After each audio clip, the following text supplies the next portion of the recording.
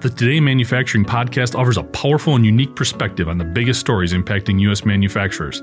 Anna Wells, David Manti, and Jeff Ranke apply their experience as editors of industry-leading brands Manufacturing.net and Industrial Equipment News in providing in-depth analysis of the latest headlines. Their insight, along with a mix of humor and human interest, makes Today in Manufacturing a go-to source. Keep pace with supply chain challenges, electric vehicle developments, labor struggles, robotics, and more by listening, downloading, and subscribing to the Today in Manufacturing podcast.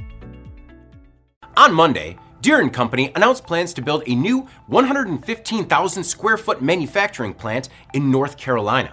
According to the company, the new factory will expand production capacity for Chrysler electric products, namely battery technology for e-mobility and stationary systems, as well as Level 3 charging solutions. If you recall, John Deere bought a majority ownership stake in the Austrian company in February 2022.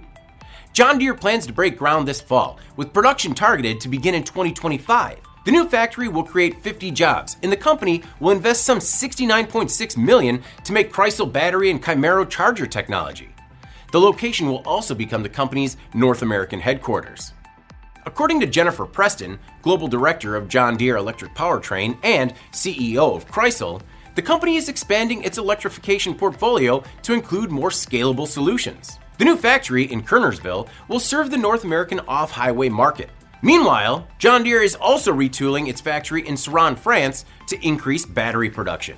The Kernersville facility will prioritize sustainable energy, everything from the plant's HVAC and energy recovery system to state-of-the-art lighting and irrigation control. John Deere has a history in Kernersville that dates back to 1988, when the company established a campus in town. According to Governor Roy Cooper, new positions at the factory include assemblers, material handlers, packagers, and quality inspectors. The new jobs could contribute an annual payroll impact of more than $3.3 million to the region.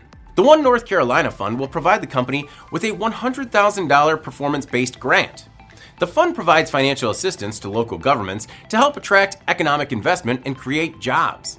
Companies get no money up front and must meet job creation and capital investment targets to qualify for incentives. Local governments must also match all 1NC grants. The next phases of the development, as well as construction timelines, are still subject to additional regulatory approval. I'm David Manti. This is Manufacturing Now.